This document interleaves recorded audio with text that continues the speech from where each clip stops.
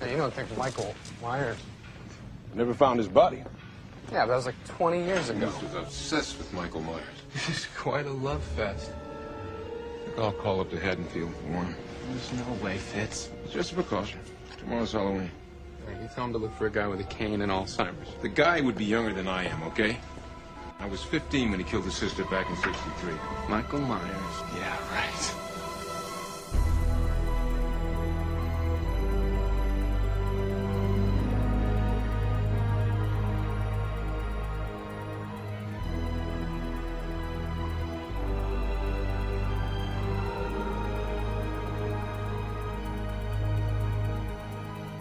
Welcome to Sweep Delay Podcast. This is your host with the most, Mike Magmasunas. How's everybody doing today? I'm doing great. It's glad to be back and to finish up the Laurie Strode trilogy of the Halloween series. And I've had a lot of fun talking some John Carpenter's Halloween and talking some Halloween 2. And it's great to see you guys have made a huge impact.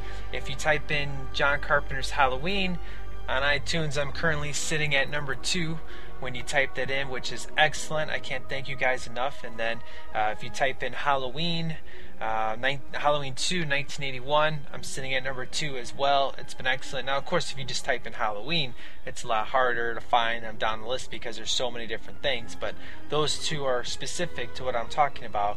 You guys are excellent downloading all of that. It's been awesome to see. I'm so excited. And just so you guys know, before I get into the movie and music news, this is going to be H2O, the end of the Halloween, the Laurie Strode trilogy, and then the next episode you get is going to be the remainder of the Halloween series, where I cover 4, 5, 6, 8, and just kind of highlight a little bit on the Rob Zombie trash crap, just kind of see if my thoughts have changed and where I see the rest of the series going. And then after that, if you didn't know already, there is a poll on the Facebook page. So if you are not a fan of if you're a fan of the show, but you're not a fan on the Facebook page, just type in Sweep Delay Podcast on Facebook, and under the questions tab, there is a section for you guys to pick what horror movies you want me to review, because I have a couple free days coming up, so I can probably get about 2 more episodes out before The Crow releases to you, and that's going to be coming out to you on Halloween Eve, just to honor the film The Crow. Takes place on Halloween Eve and then on Halloween, and then from there, you guys pick what movies you want me to do. I have a whole list there. Currently, Freddy vs. Jason is leading, and behind that is Pet Sematary. So if I were to do those two, that's flipping cool, because those 2 movies are awesome. So you guys decide, and you can vote more than once. Feel free. And I'll give it a couple of days, and then I'll just say, okay, cutoff time is here. And then after that, we will see who the winner is, because you guys are going to decide which one to hear. So it's going to be great, great times. And just keep in mind that, every Halloween I'm going to be doing a Halloween series. I've covered Michael Myers because Michael Myers is my favorite. Next time around, I'll, throw up another vote. Do you want to hear Jason series? Do you want to hear the Nightmare on Elm Street series? Final Destination? What do you want to hear? So every Halloween I'm going to make it the whole month of October, just make it some sort of series. That's it's going to be good time. So that's pretty much it that I wanted to talk about real quick in case you didn't know. And let's go ahead and get into some movie and music news.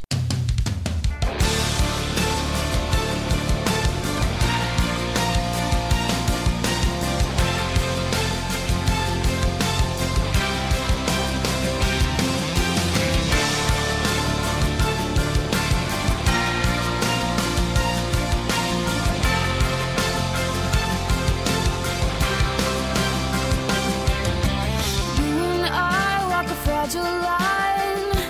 I have known it all this time.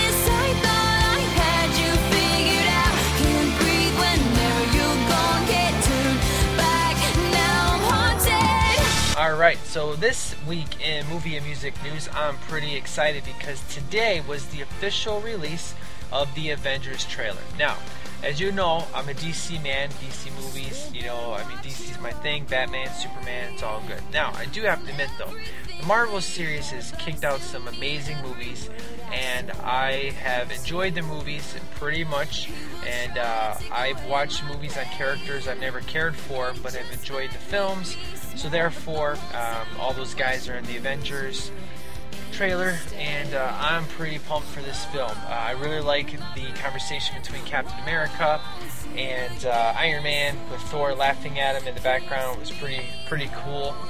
The trailer looks real good. Scarlett Johansson looks really good. I'm pretty flippin' excited. And Dark Knight Rises, man, I'm telling you, it's going to have some pretty good competition. I kind of figured that The Dark Knight Rises was a shoe-in to be the most financial successful film next year, but with the Avengers coming down as good as the trailer looks, I don't know, man. I really have no idea which one's going to win, whether it's Dark Knight Rises or the Avengers. So if you have not seen the trailer, just go look for it. It's on QuickTime, just go into a movie site, check it out.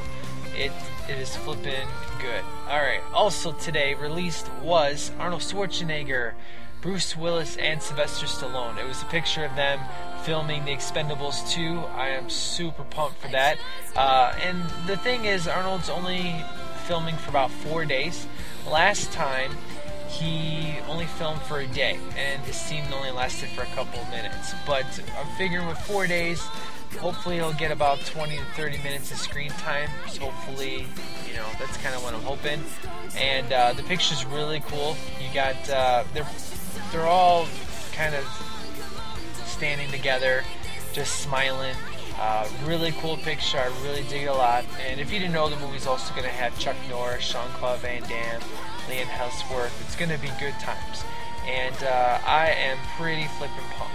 Now, for the new Resident Evil film, which is going to be Resident Evil Retribution, there's going to be a character named Ada Wong, pretty famous in the video game, and she's been cast by Li Bingbing. And you'll probably know her from The Forbidden Kingdom, Detective D and the Mystery of the Phantom Flame, Snowflower and the Secret Fan. I mean, obviously the most important one would be The Forbidden Kingdom, if you've ever seen that. So she is going to be Ada. So I took a look at her picture, and I was like, yeah, okay, I can go with it. Pretty cool. So, and in other movie news, last week, Fast 5 released on DVD and Blu-ray, and I have to admit, at Walmart it looks pretty cool. If you buy, there's like this kind of a big box. Normally it comes with the Blu-ray, DVD, and digital copy in the Blu-ray case, but Walmart has a special packaging where you get a big box that has the movies included. So, and keep in mind, I did review Fast 5 when I saw it in the theater, so I'm pretty flippin' excited it's finally out on Blu-ray. But Justin Lin, who was the director of the past couple of Fast and Furious movies, he was set to direct Arnold Schwarzenegger in the new Terminator movie. But he is currently working on Fast 6 and Fast 7, because basically their plan was with Fast 5 they wrote a new 3-part storyline of what they're going to do. And Fast 5, it's very rare that a number 5 is the best of the whole series, and I flippin' love number 5, especially after the credits. The scene that happens is amazing. You're just like, oh my god, I can't believe that just happened, which obviously is going to set the story for what happens in part 6. Justin Lin is, working on that, and he's hoping that by the time he's done filming that, and they're going to shoot it back to back, which is going to be pretty cool. So that way we don't have to wait flipping 2 to 3 years to get Fast 7. And then after Fast 7, they're done with the franchise because, they just want to tell the story that they have written, kind of like, the whole Dark Knight series, and that'll be it. They'll call it a day. So I'm pretty excited about that. So we're hoping that Arnold and the rest of the team will go ahead and wait for Justin Lin, but if it doesn't happen, it doesn't happen. Alright, so in music news, this past week I was watching the VH1 special, the top, it was like the top 100 of the 2000s, and it was a lot of good songs I really agree with. So I got to the final 20, and Beyonce was like in 3 of them. Britney Spears was in there. We had good old Rihanna's Umbrella, and they were talking about how that song is just so flippin', it's annoying, but it's so good because it sticks in your head afterwards. So I totally agree with, Umbrella was like, I think number 4, number 5, and then Justin Timberlake was number 3 was Sexy Back. I'm like, oh, seriously, this song sucks. I mean, he's made way better songs than Sexy Back, but that's just my opinion. But when we got to number 1, I was like, are you serious? Number 1 was Beyonce's Crazy in Love. Alright, that song, I'm sorry, I can't stand it. It was just flipping ridiculous. I get the whole single ladies, put a ring on it, because that song is pretty flippin' huge, and everybody was saying how this should be number 1. I kind of got that song, but Crazy in Love, I just don't get that song. So, but for the most part, it's a pretty good, entertaining watch if you, watch the 100 of them. It takes a couple hours, obviously, but it's pretty fun. Taylor Swift was nominated for Female Artist of the Year. And also, Adele is currently leading the American Music Award nominations, and that's pretty much, the most interesting. Oh yeah, Rihanna. If you're a fan of Rihanna, she's revealed 2 album covers for Talk That Talk, and you kind of have to go pick and see which one you like the best. Evanescence new CD came out today. Super pumped. Good stuff. Really enjoy it. Chris Daughtry. I picked up the Arkham City soundtrack, which had an exclusive song by Chris Daughtry's band Daughtry. Man, the song is amazing. I highly recommend you check it out. It's called Drowning in You. Here's a little clip for you.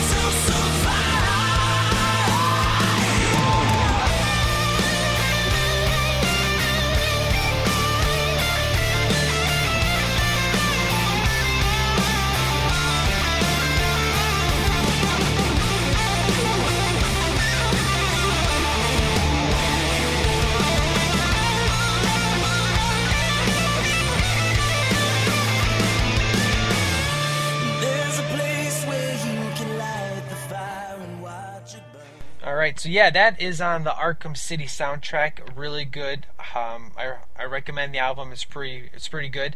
Daughtry also has Renegade as his rock single. You can't actually buy that one on iTunes. If you pre-order the album, you'll get that song downloaded to your email. But Crawling Back to You is his new single, which is currently on iTunes. So go check that out. Really good track. So that's pretty much it for movie and music news. Let's go ahead and get into the movie review of Halloween H2O.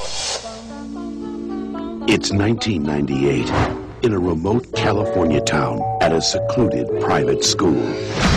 We could have a Halloween party, just the 4 of us. We could have a roaming orgy. I love the way this man thinks. No booze, no drugs, no kidding.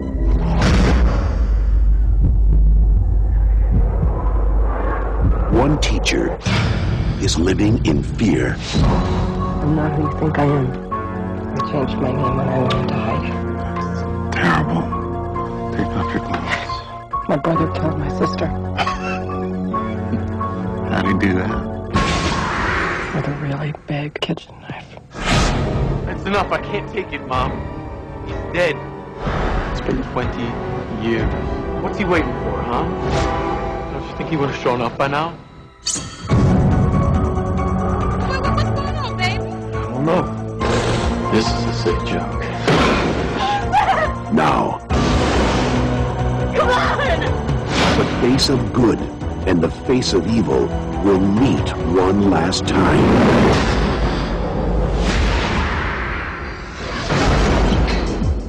this time, it's going to be a fight to the finish.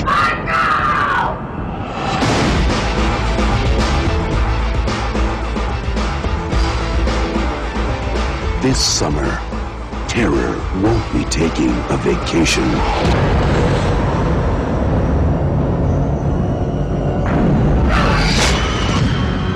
Halloween H2O. It's Halloween. I guess everyone is entitled to one good scare. I've had my share. Alright, so it is time to talk some Halloween H2O. Now, I know what you're thinking. You're probably like, Mike, you just reviewed part 1, you just reviewed part 2, and why in the hell are you skipping to part 7? Again, as I was saying before, basically after part 2, they decided that they were going to do a Twilight Zone kind of style of film series.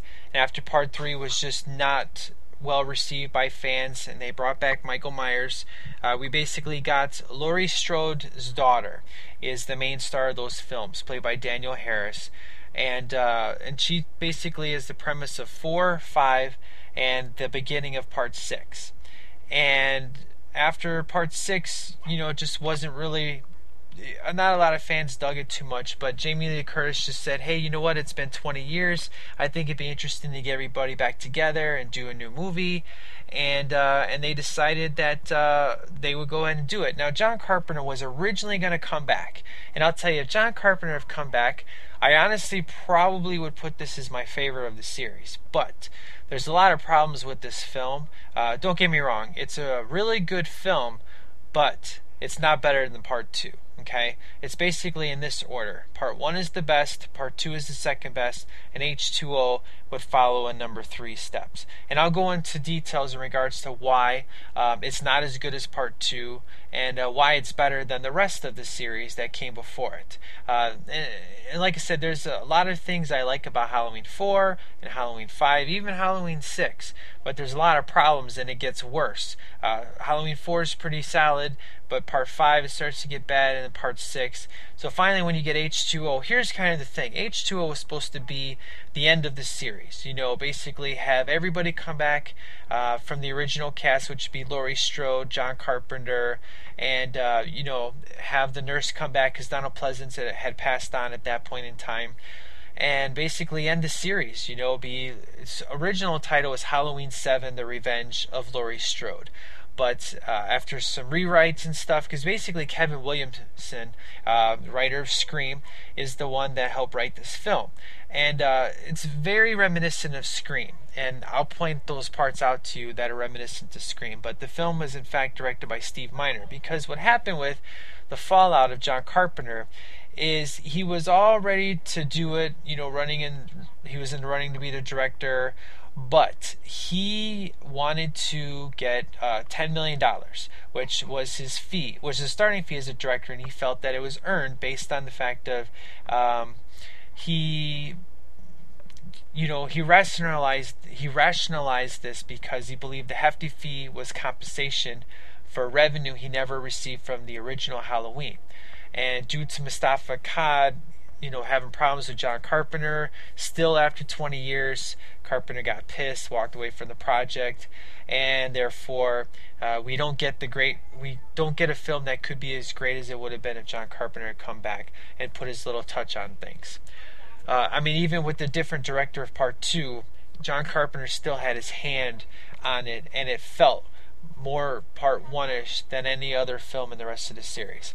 So basically, here's the deal. This film came out in 1998. Again, 20 years later, because the original was 1978, and this is 20 years later, so 1998. Technically, the 7th installment of the film. Supposedly, it disregards 4, 5, and 6. Technically speaking, it doesn't, though. That's what they want you to think, but it doesn't, especially if you do some research on this film. And the reason, and again, I'll get into that in a minute, but basically, it's directed by Steve Miner. He's the one that was that basically replaced John Carpenter. We have Jamie Lee Curtis, obviously, who's Laurie Strode, Josh Hartnett. This is his first movie. You're probably going to know him from like The Faculty, Pearl Harbor. His hair is really messed up. He does a pretty decent job. He's not the greatest actor in the world, but he's not real crappy either. He gets the job done. Michelle Williams. Now, Michelle Williams obviously was on Dawson's Creek, which Kevin Williamson was the writer of that show, so that's kind of how she got her foot in the door. She eventually married Heath Ledger, and she's currently going to be playing Marilyn Monroe.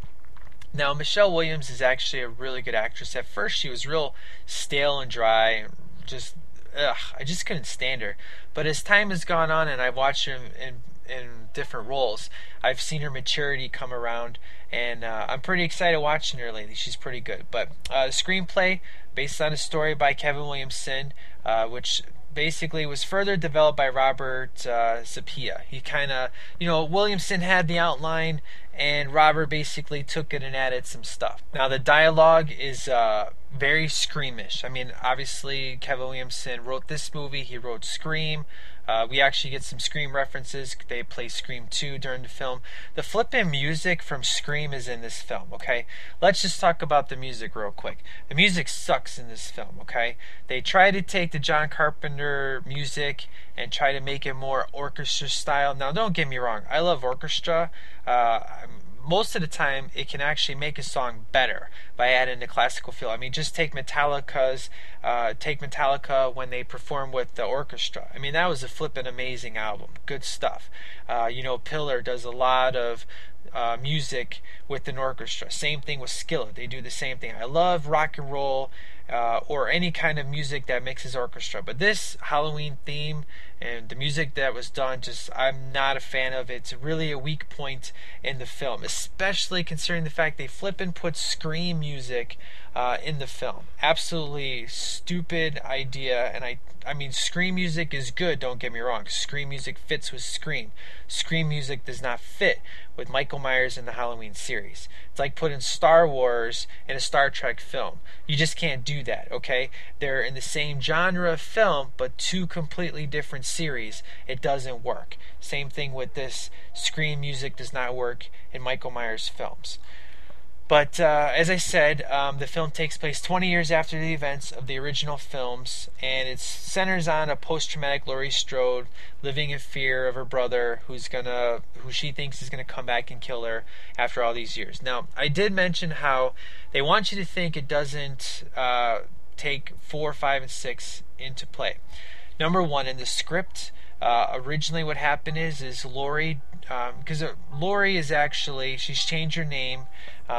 She's now Carrie Tate, and she is not really a principal, but she's basically like a dean of a boarding school. She's like the headmistress of Hillcrest Academy High School. It's a private boarding school, basically. And somebody does a report on murders and stuff, and Jamie Lloyd paper is given into her, and she finds out that Jamie Lloyd was killed by Michael Myers, and she goes in the bathroom and she throws up. That was originally in the script. It was filmed and then cut later to get rid of 4, 5, and 6. However, in the opening credits, they show scenes. Now, opening credits, I mean, there's actually a scene for the first time ever. We don't have the pumpkin, and we actually have a scene take place before we actually get the title card and the names and everything. But during the actual credit sequence, they show you different newspaper clippings, and one of them is scissors that was used to kill Rachel in Halloween 5. And a couple other things from Halloween 4 are seen in there. So, if you're looking for it, you can place the connection between 4, 5, and 6 in this film. If you're really trying to ignore it and you're not looking for it, you can get away with it. So technically speaking, you could make it a trilogy and just do 1, 2, and H2O and call it a day. Or if you really want to have the continuation, if you're looking for it, it's there. So it's up to you on how you want to look at the series. But I wanted to point those out to you. Those are facts. And if you don't believe me, watch the Halloween 25 Years of Terror. They talk about it in those films, and also I've read it. Like I said, Halloween's my favorite series. I've studied all the details. I mean, it was my life. I mean, that's all I did was want to find out the most recent information. A couple different things that I don't like about this film before I get into the whole story and stuff. My biggest problem with this film, and it's a huge problem, and that's the mask. And I didn't say mask, I said masks. There were flipping 5 different masks four. There were 4 masks for this film, okay? In the very beginning of the film, the mask looks good. It looks almost like the Halloween 6 mask, which the Halloween 6 mask was 1,000,000 times better than number 4, because number 4 is by far the worst mask, okay? Number 5 was alright, way better than 4, but it had a big neck. Number 6 was was a better representation of how the Halloween mask should look, but it had its problems. Now, technically, the H2O mask is the worst, especially the real blank, pale. There's this one scenes I'll point out. They're atrocious. Actually, they're almost as bad as the Halloween 4 mask. Real bad. But like I said, the first time you see Michael Myers on screen, the mask looks good. But people were pissed when they had a screening of this thing. So what they eventually did is they CGI'd the rest of the film, because they couldn't reshoot these scenes, so they CGI'd and replaced the mask frame by frame on a bunch of scenes. But since I'm a stickler for the mask, I'm going to point out all the scenes where the mask completely is stupid, ridiculous, and looks like crap. Now, I know you're saying, Mike, chill out, it's just a flippin' mask. But you know what? That's like saying, Freddy Krueger is your favorite, and he walks around with 3 knives instead of 4. It's obvious, it's painful to watch, and there's a lot of people that feel the same way I do about the mask. Other people that don't really give a crap about Halloween probably aren't going to notice it, and you're going to enjoy this film a lot more. Now, the times where the mask looks really good, especially towards the end of the film, the CGI mask does look good, but the problem with it is the eyes are too big. If they had made the eyes smaller, it would be a pretty good representation of the Halloween 2 mask. It would look almost like it. The best time it looks like it is at the very end of the film when it's Laurie with Michael Myers pinned down. That's when the mask looks the absolute best, especially the way his head is positioned. It looks exactly like the Halloween 2 mask. Again, the eyes are too big and you can actually see his eyes. But that's the low point of the film for me. There's no big plot hole in regards to timing like with Halloween 1 with like how he got his mask and stuff. The movie flows pretty good. The story's pretty tight.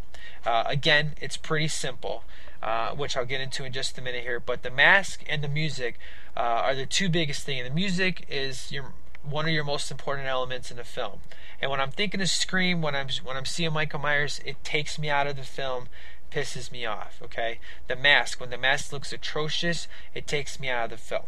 So basically, here is the kind of the outline of the film. What happens?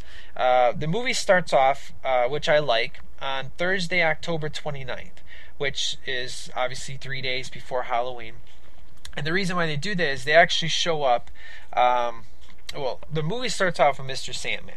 Again, creepy, reminiscent of Part 2, where that song was originally introduced. And again, I like the fact that it's introduced on 10/29/98 because of the fact of that something's going to happen within the next 3 days. And we get the introduction of Nancy Stevens. And Nancy Stevens is the actress who is playing Marion Chambers. And Marion Chambers is Dr. Sam Loomis's colleague. And she returns to her house, find out that it's been broken into. Now, before entering, what she does is she goes next door to 2 teenage neighbors.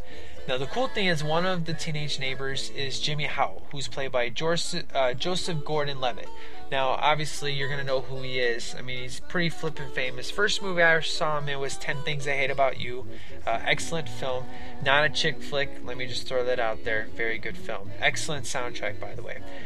He's more famous now, especially doing Inception and 500 Days of Summer. He did G.I. Joe just for fun. He's in a new movie with Seth Rogen where he shaves his head.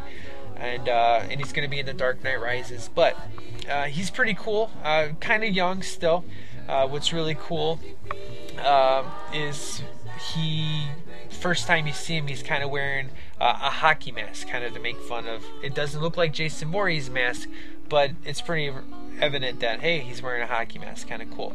And Jimmy says that he'll check out the house, make sure everything's cool, and they build up suspense pretty good, making you think that, oh, he's going to go into a room, Michael Myers is there, good stuff. But what happens is Jimmy doesn't find nothing, lets you know where everything's cool, but when he got scared, he took his hockey stick and messed up her kitchen. So he blames, because her office is actually right. The house looks good, but when he went in the office is all trashed. So when he jacked up the kitchen, he said, oh yeah, and they messed up your kitchen too, and he takes off. So when Marion goes back in her house, that's when we actually see Michael Myers for the first time. And you'll actually see a file that says Laurie Strode, which is currently empty. So basically you're getting the premise that Michael Myers found her house, broke into her office to get information on Laurie Strode, which is how he's able to figure out where she is, because the file had that information. And the scene pretty much starts off where she sees the door open, she figures there's somebody in there, she runs outside, goes next door, and good old Jimmy has his hockey shoes, as I like to say, or his skis, shoved through his face. Now, this is 1998, so more violence is more crazy. And the special effects look pretty good, having the skis go through his face. And his other buddy, who's in the kitchen, she opens a door and she falls on him, and Michael Myers shows up. The mask looks really great. If the mask could look like this the rest of the film, I would be super happy, because it looks better than the Halloween 6 mask. It's almost like Halloween 2 and the Halloween 6 mask. It looks really good. But here is the big movie mistake. Humongous. Whether or not you are taking into account Halloween 4, 5, and 6, we all know in part 2 that Michael Myers blew up, okay? He caught on fire. Can someone explain to me why the producers did not know that Michael Myers' hands were not burned? His hands are perfectly fine, okay? You flippin' made his hands burn in Halloween 4, in Halloween 5, in Halloween 6, you made his hands burn. But for some stupid reason, when you get to H2O and you're canceling out 4, 5, and 6, you don't burn his hands. That was stupid. Did not like that whatsoever. Kind of took me out of the film there. But Michael Myers eventually actually kills Marion, slits her throat. Cops show up, because what she did is obviously she called the cops earlier to say that her house got broken into. So when the cops show up, Michael Myers has already left, stolen her car, takes off, and he's on a mission to go find Laurie. So the introduction is when the cops go in the house, the main detective talks about how Michael Myers' body was never found. Now, kind of another mistake they make is the cop specifically points out that Marion Chambers was the caretaker to Dr. Loomis before he died. So that tells you that Dr. Loomis lived like he did in part 4 and 5 and 6, and she was the caretaker. So they did not cut that out of the film. So that also points to the fact that 4, 5, and 6 do exist. But again, if you're really not paying attention and you're not listening for those little one-liners, you can see how they're trying to ignore the fact that they don't exist. But I just wanted to point that out to you, that if you really wanted it to be connected, it is so easy to connect all the films together. So, and the voiceover, because they're doing the credits after they talk about how Michael Myers is still out there and they never found the body. You think it's Dr. Loomis, you think it's Donald Pleasence, but it's actually another voice. It's a voice actor. Sounds really good. Now, at first, I always thought it was Donald Pleasence, but after I read who the voiceover was and I went back and listened to it, I was like, oh, I can totally tell that that's not Donald Pleasence. So, Here's something that's kind of funny, which it's not supposed to be funny, but I laugh every time. When we're first introduced to Laurie, which now it's October 31st, 1998, so basically from the 29th to the 31st, he drove all the way from Illinois to California, which that makes sense. Logically speaking, you can drive from Illinois to California in 3 days. No problem there. But Laurie has flashbacks of Halloween 1. She wakes up screaming. Now, Jamie Lee Curtis, I love her. I think she's a great actress. I enjoy her in every movie I've ever seen her in. But I think she kind of, I don't know if she was having a bad day or not, but when she wakes up screaming, it's so laughable. I laugh hysterically, and I know it's not supposed to be funny, but it is. The way she laughs is like, are you trying to make a joke here or what? I don't know what the deal is, why she started screaming like that, but my kid could scream better than how she's doing. So I thought that was a terrible performance when she wakes up and starts screaming. But what are you going to do? And you'll eventually obviously know she's faked her death and she's living under the name Carrie Tate, which that all comes into play. And you realize that the boy that helps her get out of bed is her son, John. Now John, currently, which you kind of want to pay attention to, when Laurie gets herself together and they go in the kitchen, he opens up a birthday card. It's 2 months old. So you want to keep in mind that the 17, happy birthday 17, his birthday did not just happened 2 months ago. But what's all going to happen by the end of the film is that Michael Myers, the reason why he comes back now, 20 years later, is he attacked Laurie when she was 17, and because of the fact that John is 17, that's why he's come back. So, and John has this premise where they argue throughout the film that Michael Myers is dead and that you're crazy, and she knows, and she basically go through psychotic episodes where she'll see Michael Myers in the mirror, she'll see him in a window, real good psychological stuff. They do a really good job with playing with that. And it's basically just to let you know how messed up she is, but she's trying to deal with it the best she can. I really dig that. Now, Laurie has a boyfriend. His name is Will, played by Adam Arkin. He does a decent job. I don't really know too many movie of Adam Arkin. This is pretty much the only one I've seen him in. But, like I said, he does the job. He's basically just, he plays her boyfriend, but it's real secret because he's also, I don't know if he's a teacher or what, but they don't really get into it too much, but he's basically a faculty member. Now, the cool thing is, we have Jamie Lee Curtis's mom is actually in this film, Janet Leigh. She plays the school secretary, Norma Watson. Now, if you don't know, Janet Leigh was in Psycho, and Jamie Lee Curtis' first movie was Halloween, and they play really good homage to Psycho because of the fact they actually have the car used in the film Psycho. But, of course, the film was in black and white, so when you see the actual car, if you're not really paying attention, you might miss it, but it's the actual car from the film Psycho. Pretty cool. She's in about 2 or 3 scenes, but it's really good chemistry, and it's kind of cool when they're next to each other. You can really tell that they're mother and daughter. So, and of course, she has the famous line of, everybody's entitled to one good scare, kind of reminiscent of Part 1. Kevin Williamson's dialogue is really good with the teenagers, of course. I mean, that's kind of his thing.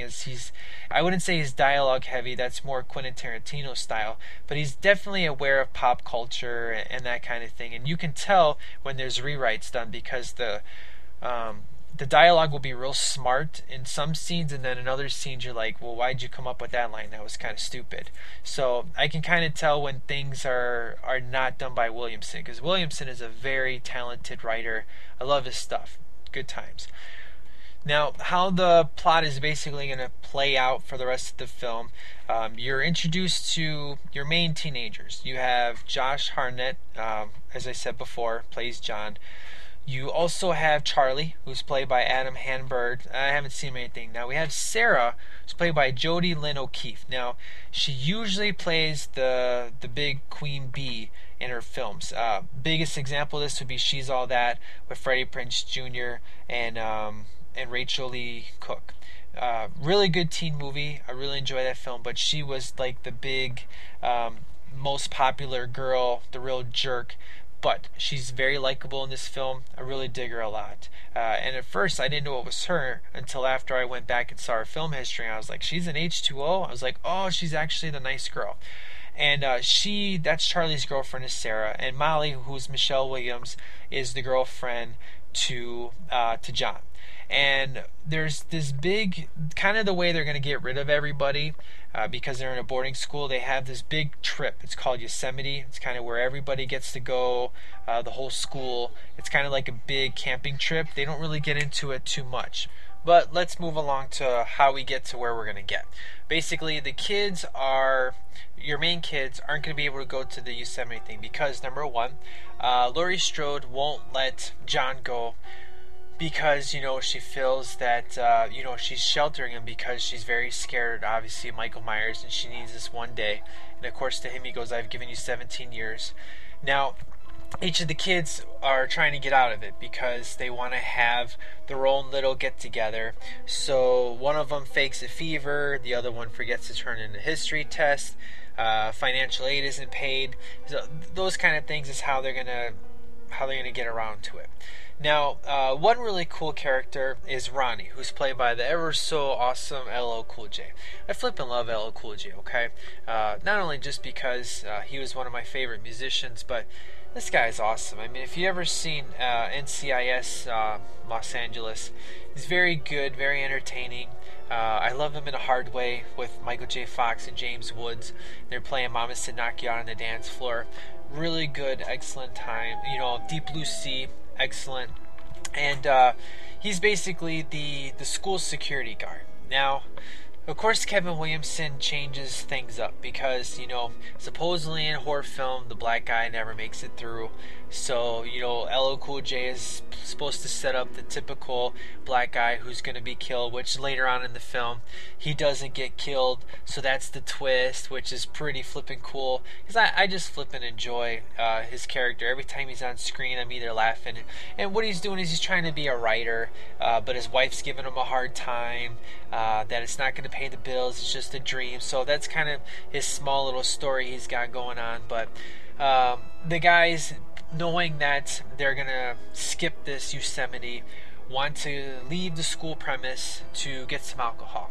So they convince Ronnie to let them go. But of course Ronnie's like, dude, last time you escaped, I got caught. Your mom's crazy, and she threatened that she's going to take my job. So no. And of course, John, being the smart guy, gives him a little plan how you just happen to open the door and your back is turned and we just escape. So, real funny how the kids get out. When we actually go back to Michael Myers, we get this really great scene. And this scene is really, really good. It's basically Michael Myers' tire blew up. I don't know, ran over a nail or something. They don't get into it. But he's basically at this rest stop. So we get this mom and her little girl. I would say she's probably about, I want to say like 6 or 7, roughly.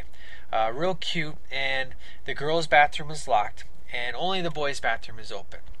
So she goes in there. She puts a big rock to hold the door open. And they go to the bathroom. The door closes. And they're like, it's okay. It's just the door. But when she puts her purse down, Michael Myers comes by, grabs the purse. Because what does Michael Myers need? He needs a flippin' car. Now, in normal Halloween, if you follow this, anybody who gets in Michael Myers' way, he dies. Or they die.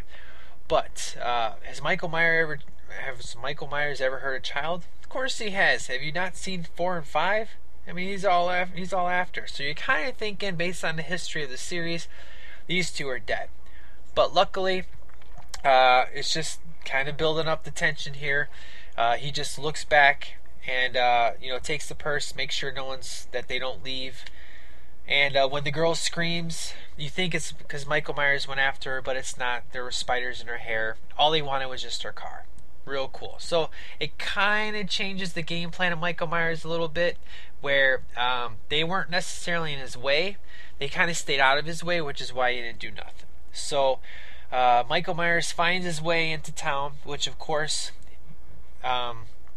Laurie, or we could say Carrie, however you want to play it, she rolls into town because she's going on in town with her boyfriend Will, and he's also a psychologist. That's I apologize. That's what he is. He's a flippant psychologist, and she's basically telling him that she's not been honest with her life.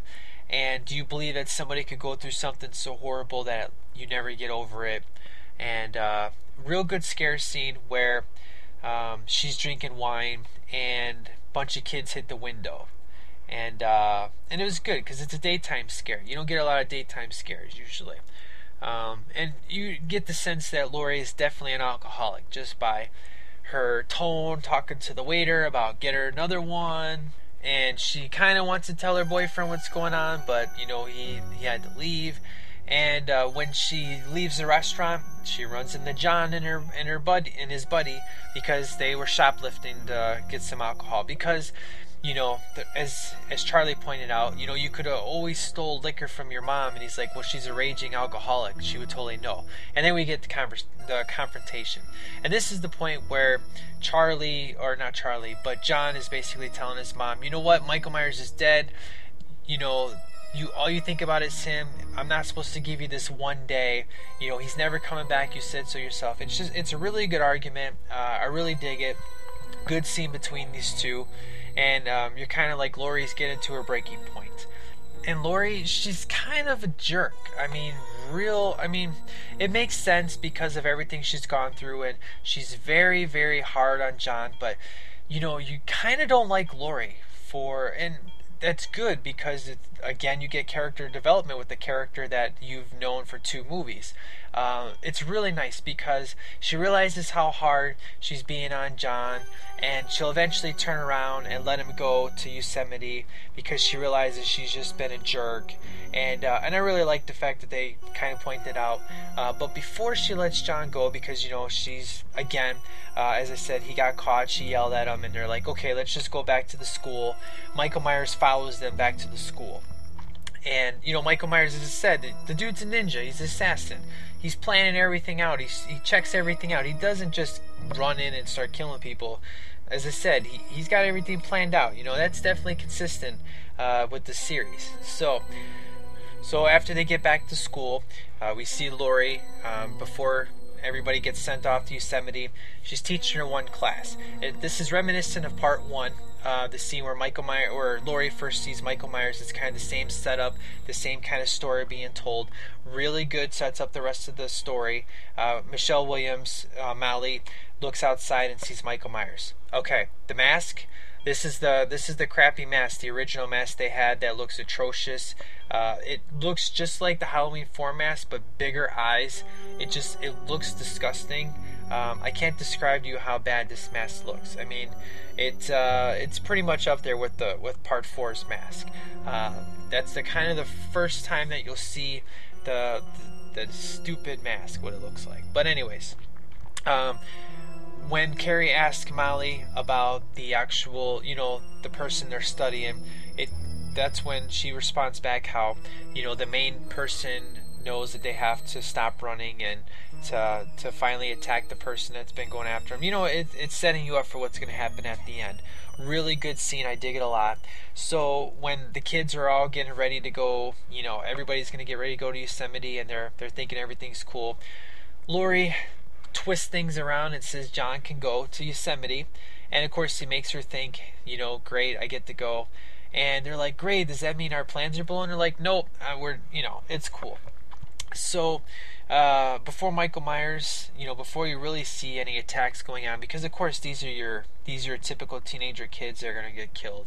But when Will, which is Laurie's boyfriend, checks up on the kids, checks up on Sarah and Molly, they're watching Scream 2. So I can totally dig that, because Kevin Williamson is the writer of Scream 2. I totally dig that scene, good stuff. Plus, it's got Sarah Michelle Gellar. That's the scene they show. Good old Buffy. So I totally dig that. He basically checks on them, makes sure everything's cool. And that's when they all go away. And that's when the killing begins. Michael Myers, basically one by one. He starts off with Charlie, because Charlie's going to go, go to the kitchen. And they make you think he's going to cut his hand off, because he has like this can opener kind of thing, or like a knife, and it falls in this garbage disposal, and they make you think if he sticks his hand down there it's going to get cut. Well, Michael Myers is actually behind him. Now, again, the regular mask that you see throughout the film is in the first time he shows up. But when Charlie turns around and they do a close-up, that's where you see the horrible mask. And it looks even worse because they put purple like highlights on his cheekbones. So not only does it look real, not only is it bad, but it looks horrible. I mean, where the mask is bad, it's pure white, but the eyes are super, super big, and it doesn't even look like Michael Myers. But this time they put purple on it, so it looks atrocious. Now, Sarah's death is pretty crazy because her leg gets caught in an elevator. Now, the reason why she goes in an elevator is she was basically waiting for Charlie. She goes looking for him, finds his body, and gets attacked by Michael Myers. She climbs into the elevator, and, at that time, Michael Myers actually cuts her leg.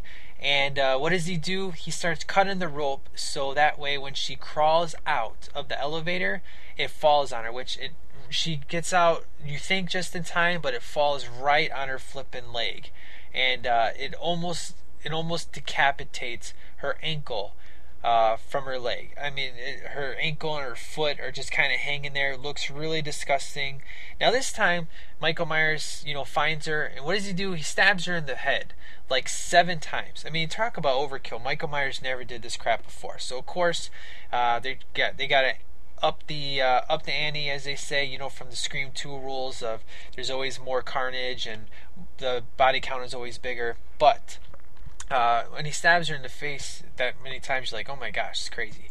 So finally, John and Molly go down to check on him. They find Charlie and Sarah, and that's when they see Michael Myers, and Michael Myers goes after him. The mask looks good, except when they leave, they actually get out of the building, and they're going to go down the stairs. So Michael Myers sits at the top of the stairs. You get the atrocious mask. So Michael Myers goes down. Now, the reason why this scene is pretty cool is while he's chasing them, he stabs flipping John in the leg, but that's before John got a chance to punch him in the face.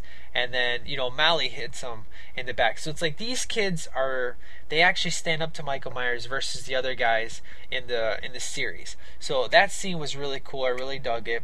Again, the mask looks good until John and Molly they go to like this gate, and the door's locked, so they need the keys to open it, but Molly dropped it. So Michael Myers actually takes the keys because they've locked the gate, and they're kind of screwed because at this point their only way out is a locked door, and the keys to unlock the door Michael Myers has. And Michael Myers is using every key he can to unlock the gate so he can kill him. And the mask looks really bad here as he's trying to stab them through the gate with the knife. And then he realizes, hey, I got keys here. Let me go ahead and open it up. But of course, they're saved in time when Laurie shows up to unlock the door. And then you get the famous scene you've seen in the trailers where they look at each other. Now, if you look on the back of the box, that scene is on the back of the box where Laurie and Michael Myers look at each other. And that picture is the original mask, the one that looks horrible. And then when you see it in the film, it's the CGI mask, where again, the mask looks good except the eyes are too big and you can actually see his eyes. Versus in the other films, the whole purpose was not to see Michael Myers' eyes. It was just to be black. So that's kind of what takes the effect away this time with the mask, is the fact that you see Michael Myers' eyes. And it kind of takes you out of the mask. Because I would say if the eyes were a little bit smaller and you couldn't see his eyes, the mask would look really, really good. It would be almost as good as the Part 2 mask. But because of the fact that the eyes are big and you can see them, it kind of makes the mask look less cool. So, but it is a really cool scene when Laurie and Michael are staring at each other. It's like, oh, I finally found you. So, you get some really good stuff coming up. Now, what's really cool is as they're trying to escape from Michael Myers, Laurie does something that she did in the first one. She says, she puts the kids in the closet and she says, do as I say, which is what she said to the kids in the first one, is do as I say. She'll actually say it again later in the film. So again, reminiscent of Part 1, I thought that was really cool. And it's basically so Laurie and her boyfriend Will can go hunt down Michael, because this time Laurie's got her flipping gun. I mean, Laurie is ready to take on take on the fear. And you're probably wondering, well, how the hell did Laurie know that John had not gone to Yosemite? Well, what happens is, when they're together, when Laurie and Will are together, they're kissing, and she basically like, do you want to hear the story about, the stuff I've been keeping, not telling you about? And that's when she tells a story about how her brother killed her sister. And at first he thinks it's a joke, because he's like, oh yeah, I know this story. But when he finally realizes she's telling the truth and that she's actually Laurie Strode, she's like, how long have you held this in? For 17 years. And he's like, well, why do you think he's after you now? And that's when she sees the birthday card. Because he says, well, how old were you? She goes, 17. And that's when she realizes that's why Michael Myers is going to be back, because she was 17 and he's 17. So she puts it, even though she hasn't seen Michael Myers yet, she knows he's back just because of the fact of it doesn't seem right. So she goes into John's room, realizes his stuff's there, and she's like, somebody didn't go to Yosemite. What does she do? She pulls out her gun from under her bed, and she goes out and runs into LL Cool J, who is knocking at the door to let her know that, hey, the gate's been open, there's some strange car there. And that's when Laurie finally is turned into Terminator mode. She's no longer the scared virgin that you've seen her before. She's now faced her fears, and she's ready to take on Michael. Again, the revenge of Laurie Strode starts to kick in here. So she realizes again that John is not gone to Yosemite, and she figures he's got to be around campus somewhere. And that's how she'll find him, unlock the door, and then she tells the kids to hide. So as she's about ready to confront Michael Myers, a dude comes out. Now keep in mind, this is bad editing, because in the shadows, the guy walking is the guy who plays Michael Myers, but then the next scene it's LL Cool J. And what they want you to think is that now Laurie didn't shoot LL. It was her boyfriend Will shot Ronnie, and they want you to think he's dead, but of course Michael Myers comes out from the door behind and stabs her boyfriend. Now it's the same scene as part 2, where what happens in part 2 when Michael finally finds Laurie in the hospital, he stabs a nurse in the back and then picks her up, and her feet are dangling and then her shoes fall. This time he does the same thing, but to her boyfriend. He stabs him in the back, picks him up, and he's dangling, and then he lets him fall. So Michael Myers is going after Laurie this time, and she kind of outsmarts him. He thinks she's in the closet. She comes out behind him, hits in the back of the head, and Michael Myers just keeps on coming. She eventually gets the kids out of the closet. They're going to try to escape, and of course Michael Myers, you think he's going to get them, but they get in the car right away, just in enough time. She gets to the gate, tells the kids to, go down and see whatever their name is, just to remind you of the first one where she tells, Lindsay, Tommy, to go down to the Jones house and call 911. Tells them the same thing, but this time she's like, "Do as I say," So that line comes in again. But she closes the gate, smashes it with the rock, and she hits with her shoulder glass to get an axe. And this time she screams Michael. And we finally get the Halloween music. Because at this point, they kind of tease you with the theme. They play a little bit here, a little bit there, but it's got the orchestra sound. This time you actually get the full-blown John Carpenter's theme that you're used to. Now, it's not the Halloween 2 real gothic version. It's the original version from the film. But keep in mind, it's not the exact same version. It still has a little bit of the orchestra in there. We don't actually hear the full-blown original version until the credits. But it's still cool. It kind of puts you in the moment where Laurie's on the hunt to take out Michael Myers. Now, the last 20 minutes of this movie is excellent. Basically, she tries looking for Michael Myers. She goes down the same hall that LL Cool J was shot. What does Michael Myers do? With one arm, the dude slowly comes down like a ninja, and then he drops to the floor. And Laurie shoves an axe in his arm, and then she kicks him in the balls, but nothing stops him. And he stabs her in the same place he stabbed her in part 1 when she fell down the stairs and broke her foot. So that was flipping cool. I love that callback. That was excellent. And basically, Laurie just tries to outsmart Michael, and at one point she stabs him a whole bunch of times. He goes falling. You think he's dead, but guess who's alive? Ronnie's there to save the day and stop her from stabbing Michael Myers in the face, because we all know you gotta stab Michael Myers in the face. It's the only way that you're gonna flip and kill the dude. Okay. But what happens is he actually gets he's on like this balcony. She stabbed him multiple times and he topples over. Kind of supposed to remind you of the first film when he gets killed. So you kind of think the movie's over. Michael Myers gets put in the ambulance and they throw him in the back of the truck. And Laurie, she ain't falling for that. What does she do? She flippin' hijacks the corner truck. Okay. She's going to take Michael Myers out for a spin, and she's going to take care of him herself. Now, I want to bring something up real quick, because I know I'm not going to talk about it till later, but supposedly, how they're going to do this, because, I don't know, I guess I'll give it away, but if you don't know, by the end of this, Laurie cuts off Michael Myers' head, because that's the only way you're going to kill Michael Myers is to separate his head. Well, supposedly, in the one that happens after this resurrection, Michael Myers supposedly knew that he was going to get killed, so because he's psychic. Because why else would he, when he got stabbed by Laurie and fell off the balcony, he crushes a paramedic's larynx and changes his clothes and puts on his mask, and the guy that Laurie killed was a paramedic. Okay, here's why this doesn't play out, okay? Because when Laurie's driving, she's waiting for Michael Myers to wake up because she knows he's going to wake up. His hands come out of the body bag. He sits up. What does he do? He runs and attacks her. She slams on the brake. Michael Myers goes flying through the windshield. And what does he do?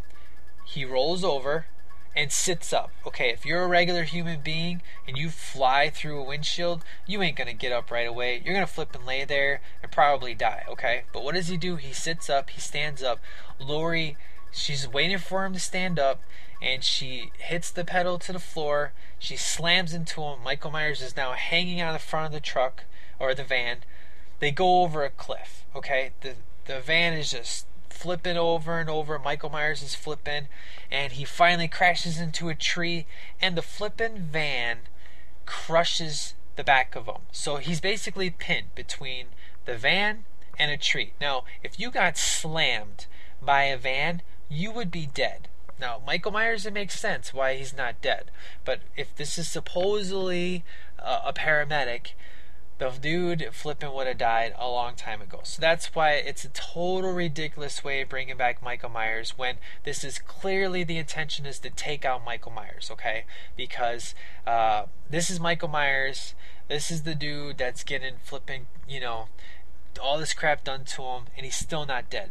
So Laurie wakes up from, going through the crazy tumbling, grabs the axe, and she talks to Michael. She's like, Michael, and he grabs his head. He's kind of like, okay, I still have the mask on, I'm still alive, and he looks at Laurie.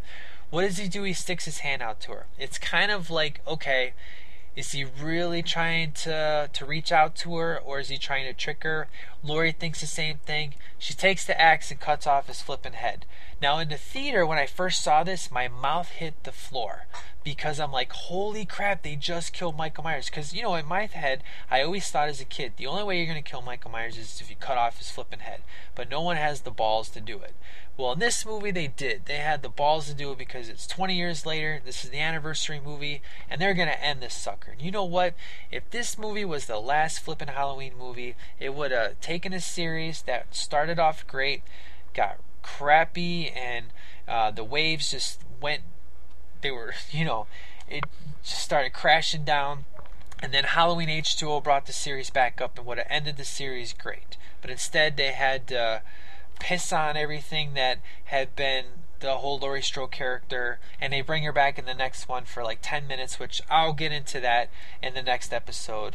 But it just really sucks that they had to basically take everything that you experience in this film and slap you in the face and say, hey, guess what? Michael Myers is alive because we fooled you, and it was a paramedic, and we're going to kill Laurie. Now, I don't mind Laurie dying because, it's kind of like the Scream movies. Sydney, you're thinking, she can only make it through so many movies. It's just the way that they kill her in the next one is what really ticks me off, and I'll get into that later. But overall, though, this was an excellent way to end the series, and you have the Halloween music playing. As I said, as a kid, I'm like, holy crap, they can never bring back Michael Myers. I was like, you know what? It's fine. I really enjoyed this movie. It was good. So, I did want to mention before, when she's trying to run away from Michael Myers before she stabs him and he goes toppling over the balcony, there's this really cool scene where she's hiding under the tables and he walks and starts flipping the tables, just to show you how pissed off he is. That scene was originally meant for Halloween 4, but they never had a chance to film it, and Mustafa Akkad liked it so much, he put it in this film. So I thought that was pretty cool. So, no, when Laurie, she actually stabs Michael Myers after he flips the tables, she stabs him with like a flagpole. That's where the crappy mask is shown, and then it goes back to the mask that you see throughout the rest of the film. So, overall, that's it for Halloween H2O. Now, this movie was financially successful. It had a budget of $17 million. Box office records were $55 million. The reception was pretty mixed. It has a rating of 53%. The general consensus is that it's the finest of the sequels since Halloween 2, which I agree with that statement. I think Halloween 2 is the best sequel, and H2O would follow that. It would go in order: Halloween 1, Halloween 2, and H2O. All perfectly good movies in their own sense, and they would follow in that particular order. H2O was the highest grossing film in the series. It was the second in the overall franchise behind Rob Zombie's 2007 remake of the original.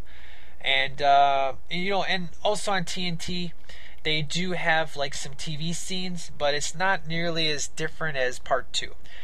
So my overall, I really enjoyed the film. I like Kevin Williamson's writing. I like the callbacks to the original. Really good. But it doesn't have the John Carpenter feel, which I think if John Carpenter had come back, he would have really cleaned some things up, added some really cool camera effects. The director did a good job of what he had. Outside of the very beginning laughable scene with Laurie Strode, Jamie Lee Curtis did an excellent job. She totally took the character to a new level. She was a complete douche and then was totally redeemable, and you loved her at the end. You were going with her, and even when she was a douche, you totally understood where she was coming from, because if that was you, you'd probably act the same way too. So I totally dig Laurie Strode. The teenagers were way better than the teenagers we got in the other films. LL Cool J was good times. The guy playing Michael Myers wasn't stiff. He was pretty cool. He was kind of short, but overall he did a really good job as Michael Myers. The music was atrocious. Again, it was really took me out of the film. That those scenes where the mask was completely different took me out of the film. But outside of that, the story was really good. Everything made sense. There wasn't a huge timeline problem. I would say the movies,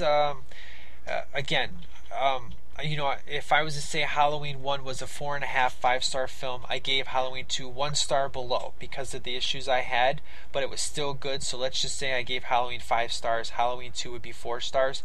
H2O would be like a half star below that, like a 3.5. Because the film was really, really good, really enjoyable. It was fun, but with the problems I had with the mask and the problems I had with the music taking me out, I couldn't give it anything higher than a 3.5. But it's a very enjoyable sequel, and again, it's a very great anniversary film, and really would have ended this series on a super high note. I highly recommend this film. If you're going to see any of the Halloween, I'd see 1, 2, and then see H2O and call it a day. And that's would be the end of the Laurie Strode story. You don't need to see the next one, how they kill her off. It's pointless. Skip that. Just watch these 3 films, and you'll get the story of Laurie Strode.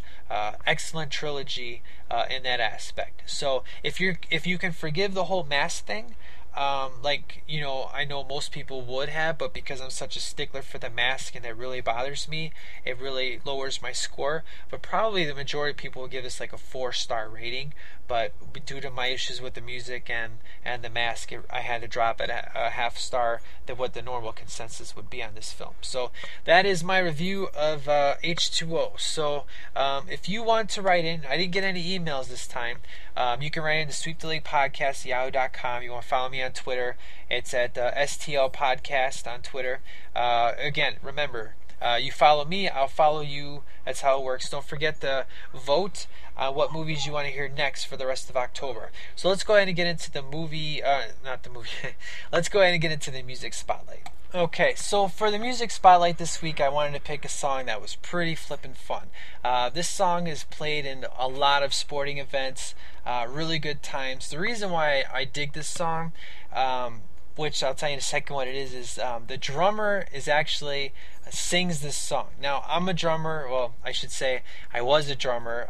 You know, I actually, you know, back in the day, me and my bunch of friends, you know, I was kind of a rapper, you know, but I was kind of a lame rapper, and I was like, well, because I couldn't sing, you know, but I was like, hey, I can rap, you know, it's all good.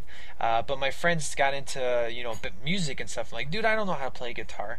And they're like, well, if you want to be a part of it, you got to learn to play an instrument. I'm like, well, I'll just play the drums. So I got a crash course on the drums, and within about 3 months, we all got together. My one friend was a huge Metallica fan, and he would actually take Metallica songs and play them backwards to get really cool licks, and I was like, man, that's awesome. My other friend, who was the lead singer, was a really good writer.